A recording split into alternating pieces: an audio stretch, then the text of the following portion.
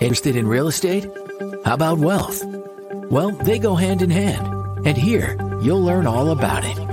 Welcome to Be the Bank, a podcast where we discuss and debate the topics centered around real estate investing. Your host, Justin Bogard, shares insights into investing in real estate to create real wealth and passive income for you and your family.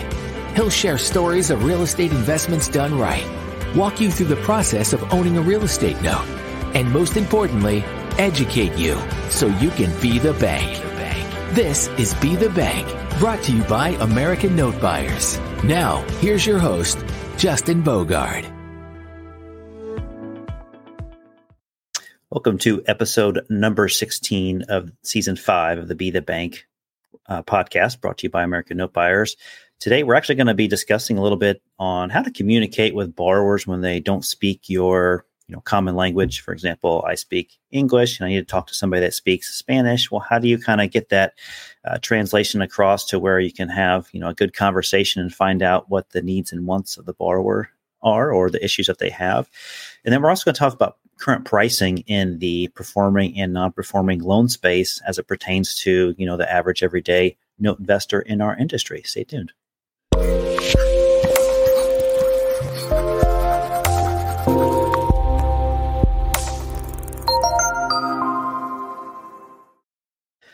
Hey, Richard, welcome. How are you? Thank you. Good. And you, sir? I'm doing pretty good. Summer is just about over. School is getting ready to start as early as next week as we're recording this broadcast. So it has really flown by the summer. Have you had any more of those magnificent rain and thunder and lightning storms that we had when I visited you last? That was kind of fun.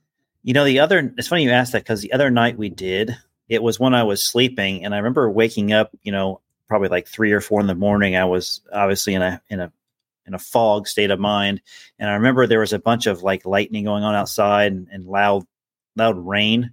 But then when I woke up in the morning, I thought it was a dream because everything seemed like to be bright and sunny and no issue, no issue outside. So, but yeah, we did have a pretty bad thunderstorm roll through recently. I love those. We used to live in DC, and for a fair amount of that time, we lived on a golf course, and so we could sit off the third hole, and had a great view of sort of the east. We were slightly west, looking to the east, and all the storms would come down from the east. So we'd get lawn chairs and put them out on the front porch, and watch the storms come down the hillside and whatnot, and see all that thunder and lightning. And that was pretty fun for little kids and everything else. So yeah, I always like watching the storm stuff. That's kind of cool. If those of you that would like to see the video stream of our podcast, we film this on our YouTube channel, the American Note Buyers YouTube channel. So please check us out and subscribe there as well. So today, Richard, I started mentioning about communicating with borrowers when they don't speak your language. I believe you speak a little bit of Spanish, but you don't have like a secondary language that you speak fluently. Is that correct?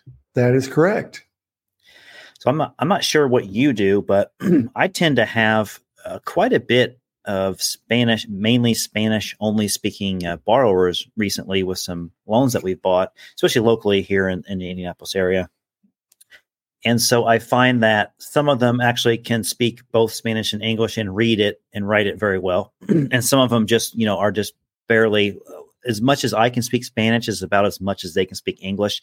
So there's like, some almost like conflict there to where I'm trying to ask them something or they're trying to ask me something, and it's hard to get across. So at times in the past, I've had like somebody that's bilingual and would get on a phone call with me, and I would say, okay, say this to the borrower, and then they would say it, and they would listen to the borrower's response, and they would say it back to me in English, and we would get through a conversation that way.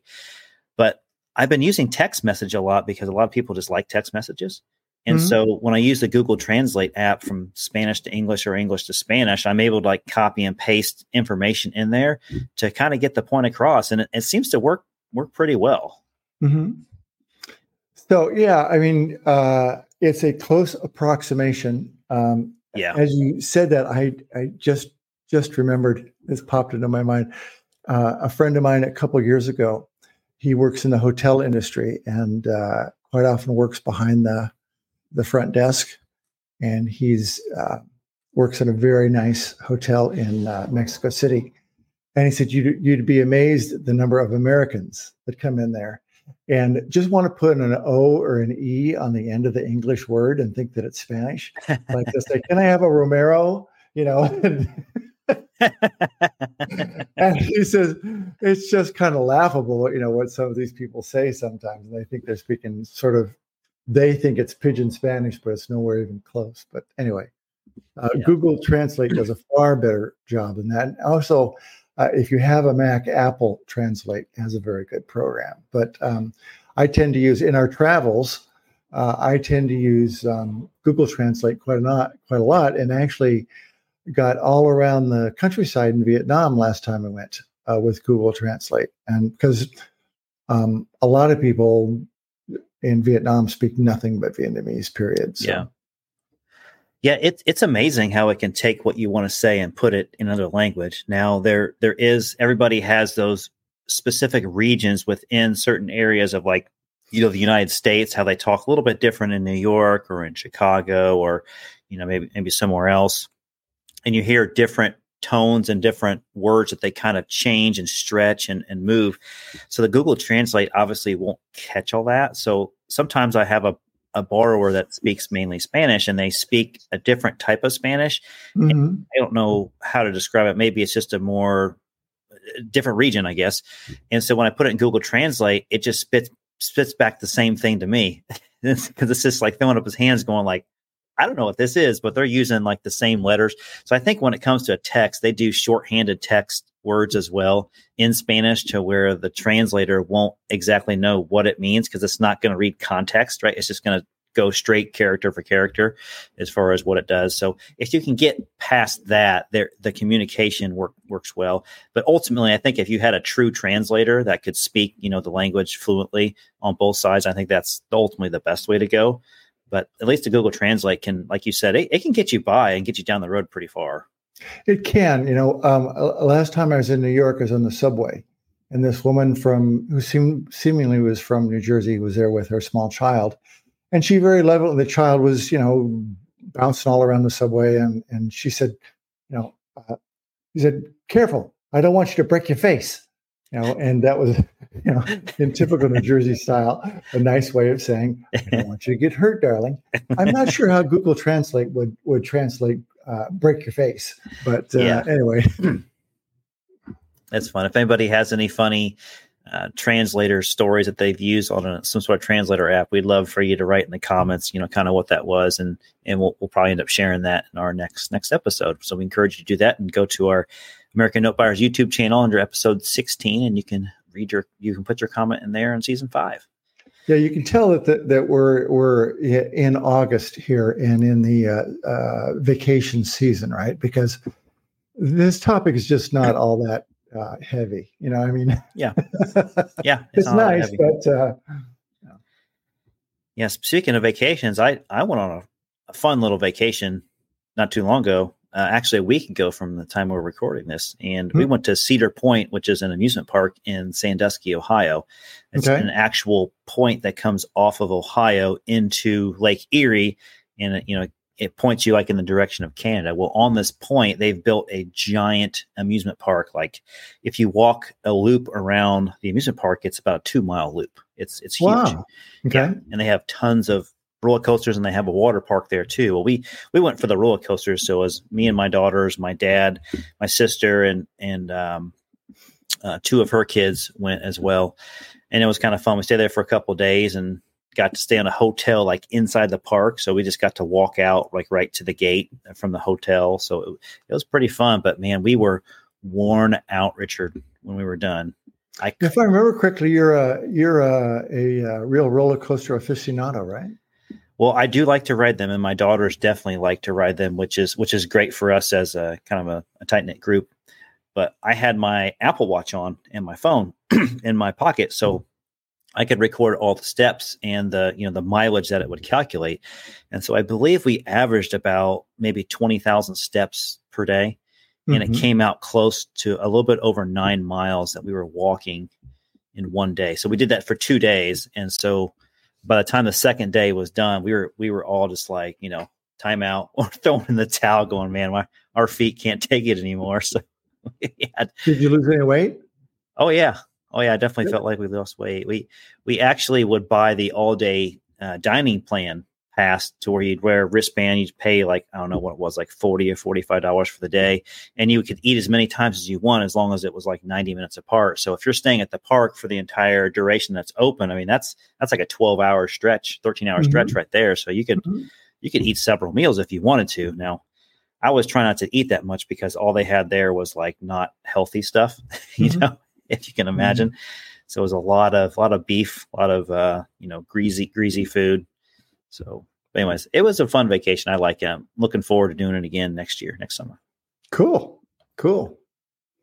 But that's another light topic for today. Let's get into a more serious note conversation topic today. And that is the buzz that I'm hearing, and I think that you're hearing as well, because we talked a little bit about this offline, is really the pricing when it comes to buying non-performing loans or performing loans in our environment today. We know that the interest rates have really jumped up, Richard, over the past year quite a bit. And I think they're still hovering around 7% today as we're recording this podcast today. And a lot of people continually ask me the questions like, how does the mortgage rate, affect pricing? How does it affect your industry as well? And I say it really doesn't affect it. But Richard, maybe what does affect our pricing is really who's holding all the paper, and why are they holding all the paper? And then what are they willing to sell it for when they want to sell it? And I think that really sets the pricing for our industry as secondhand, secondary market note buyers. What do you think? Well, what I think is interesting is that we're experiencing what I would call the tsunami that wasn't. Everybody, okay. Everybody was saying, "Oh, gee, we're going to get by this tsunami of non-performing paper. Yeah. It's going to come out of the banks because of the pandemic and blah, blah, blah, blah." Well, it just hasn't happened. There was too many forbearance programs. As a lot of us know, last time around we did this, rates were high, equity was low. Now, guess what? Rates have crept up a little bit, but when most of this stuff hit the market, rates were low and equity was high. So a lot of people were able to refinance and or sell their homes or get their forbearance or whatever. So maybe I'm missing something, but I'm not seeing any huge uptick in non-performing paper or even reperforming paper. I mean, yeah, a little bit maybe, but it's kind of like rising tide as opposed to a tsunami. Yeah, it's interesting you say that. The way that you said that a few minutes ago about the rates were low and the equity was high. Well, now the rates are high and the equity is still high. So it's like one part of the equation hasn't changed and the other part has just flipped, has done the inverse of what it is. So I just think that the prices for the secondary market at which we buy for aren't going to change a whole lot right now, just because of what you just mentioned. And the way I read it is that rates were low long enough for anybody who was in real pandemic problems to do whatever they needed to do. And so most of them did just that. Either they wrote it out, they went out and got another job, they got forbearance or whatever. And yes, rates are higher now, so it is slowing down the new home buyer market and things like that. But it really hasn't impacted us that much. In the secondary market and the private market. Yeah. So the pricing hasn't really done much to us as far as what we buy it for in the secondary market. It's kind of been the same for the last, I don't know, I'd probably say four years at least. Mm-hmm. But the amount of inventory, I think, is starting to change as far as origination inventory on the private mortgage market, because I am seeing a lot more chatter on, private Facebook groups, public Facebook groups about people that are kind of lightly experienced real estate investors that are starting to see like, hey, maybe I should originate a note. Maybe I should sell my property on seller financing. And they're asking questions like, how do people do this? If someone wants to buy this note, what are they looking to buy for? So it's interesting that I'm starting to see that a lot more now. Right. Are you seeing the same thing? Yeah, I am. And if you think about it, that makes complete sense because even though prices are down a little bit from what we have had, we're still at historic highs. So maybe somebody could have gotten $150,000 for their house, and now they can only get 130. I don't know pick a number, but it's still so much higher than they ever thought they were going to get. And they're saying, gosh, this is one of the best times for me to create a note because I do have more equity. I can sell it for a higher price. I can get a bigger down payment. It's a safer transaction. I'd like to have the money. So let's do that. So it just makes a lot of sense that we'd start seeing an increase in volume. Now the question is education. So how much education do we have out in the marketplace for novice seller finance ears to make good decisions on having secure documentation, making the right decisions to protect the borrower and the lender itself, and for the secondary lender that may come in and end up buying this paper? Not enough. But you know what? Probably quite soon, we can go to ChatGPT and say, write me a seller finance note that covers all of the important factors, and it will do that. Have you done that? Have you typed in that exact phrase? I have not, but I bet what I have done is something similar to that on other subjects. Yeah. And I've been amazed at how good it is, really. And every once in a while you hit a boner and you go, oh, no, it's just too general. Yeah. But there's been several instances where I've done things like that, and it's remarkable how good it is, especially if you can use ChatGPT 4 as opposed to 3.5. Yeah, I've used it a couple times to help write some marketing or sales things, and it gets you where you need to go, like on the highway. You just got to pick the lane you want to be in, as far as, if you want to be more persuasive, you want to be more professional or funny or sarcastic. Like, it's pretty interesting how it can change its tone pretty quickly on how you want the message to be delivered. But it doesn't give you the exact thing you want. It gets you, like, I think what you said, 95% there, and you're really close. Yeah. And I must admit that, so whoever the programmers are for all this, they've put a little bit of humor into it too, which I kind of like. So, I'd say something like, write me a mortgage note. And the response I get is, well, certainly, I'd be happy to write that for you. And then you get this note and you're going, oh, okay, that's fine. Yeah.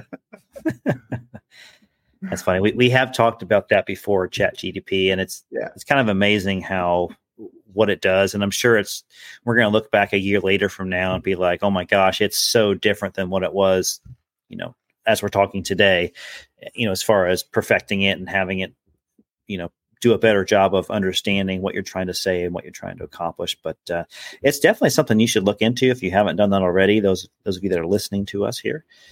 Yeah, it's something that it's worth keeping ahead of and figuring out, because on the one hand, a lot of people are saying it's going to eliminate a lot of jobs. I really think it is going to eliminate a lot of jobs. But I think, I think the creation of the automobile put a lot of horse and buggy carriers and makers out of business too. So I think we will morph into something. This is going to be a huge morph, but it will affect our industry as well as everybody else's. I think in a short term, it could replace a lot of jobs, but it's just like anything else that a computer does that ends up, replacing somebody's job. There always has to be somebody that designs it and perfects it and understands it and programs it on the back end. So I think as many jobs that you end up losing short term, it creates longer term jobs on the back end of it as well. And it just requires us as users up front just to be more educated as far as going after, employment and getting just the proper education on understanding, like, this is a niche that you need to go after. Like, we're always short on nurses and doctors, right? And hospitals. So it's like, there's always a need for people to go down that industry to, fill those jobs for everybody. So. Yeah, I think it will morph. It's just morphing more quickly than we're used to in the past. I think so. Yeah. I think that this day and age, I think you're right. Now, do they have an app on your phone? Do you know that you can do it on your phone? Because I've just used it on the desktop before. That's a good question. I'm sure you could use it. They don't have an app. or they may have an app. I don't think they do, but you can use it. I just use it through Google on my desktop, so you can certainly do that on your phone. Interesting. All right. Have you had anything else interesting happen to you this past week or two that I haven't heard from you already? Note in the note space, not really. I for those of you who were, I can't remember what program we did it on, but I was discussing last time that there are 2 warrants from IRS right now, and it's because I have a property in St. Louis. They set 2 court dates for the foreclosure proceedings, and since I hold the land contract, I'm technically the owner, or my company is. And I didn't make my court appearances because they were sent to the wrong address. They were sent to an old address. So I'm actually going to go to virtual court tomorrow and find out how to resolve all of that. So I can, for those of you who are curious about all that, I A, didn't even know that could happen. But B, I'm sure it can be resolved fairly easily. Yeah, I think so too. But it's, at this point, it's fairly humorous. It may cost me a little bit of money to unwind, but keep us posted, Richard. Hopefully, by the time we record the next one, we'll have an answer. I may have I may be sitting here in a little suit that's got little stripes across it or something. I don't know. An orange jumpsuit. Orange jumpsuit. I don't think they wear the black and white, horizontal stripes anymore. So no, I'm dating myself. There you go. Right. Another topic: portfolio management. So just to kind of step into what it's like to be a portfolio manager. Yeah, what's going on for the fund for you? The dynamics of a fund or just a large portfolio in general is quite humorous. You obviously hope to have everybody on the positive direction and everything going great because, you're obviously making the most money you can. But you always have a few loans in a portfolio that, aren't going the way that you want and may kind of drag some things down. But it's funny. You have polar opposites, Richard, to where you have some loans that are just paying ahead and paying early and eager to get the loan matured and paid off. And you have other loans that get, 2 or 3 months behind and they kind of drag a little bit. So those two kind of offset each other and everything else just kind of lands in the sweet spot in the middle to where they're just, they're on time or they're just a little bit late. And it's just really cool to see that in the portfolio in general. So it just goes to show when we talked about this before, I think we talked about this on a special webinar we had to where it's much better to own a large, vast amount of notes as it is to own one, because you want the one note to be paying really well and to go really well for you instead of the one that's dragging you down. Because if you have, a bunch of loans, if one of them goes down or a couple of them go down and slow you down, it's like it doesn't really pull down the entire portfolio. You don't really see a lot of effect from it. Mm-hmm. So we have good balance in our portfolio is what I'm saying. And that's what's nice to see as a portfolio manager. Yeah, and I think there's a lot of surprises. Hopefully, most of them are for the good. But there's our loan, like our what we call our sister's loan, which is basically we got out of it because there was dispute between 2 sisters, and there was non-payments, and now there's a lot of payments, and it turns out it's going to be sold, and been a very profitable deal. Yes, some of the more interesting deals turned out to be the more profitable deals because all we do is just listen, and we try to fix by just helping the borrower and putting the borrower's needs before ours, and they end up coming back to us and end up making the most profitable loans for us. So we're pretty happy with those, definitely. Right. All right, Richard, that's about all the time we have for today. Thanks again for being on our podcast, episode number 16, season 5 of the Be the Bank podcast, brought to you by American Note Buyers. Don't forget to check out our YouTube channel, American Note Buyers, and we will see you on the next episode. Yeah, if anybody has any topics they would like us to address too, please, drop a email to either Justin or me or text, and we'll be glad to put it on the show. info@andbfunds.com. Till next time, see ya. Okay, see ya.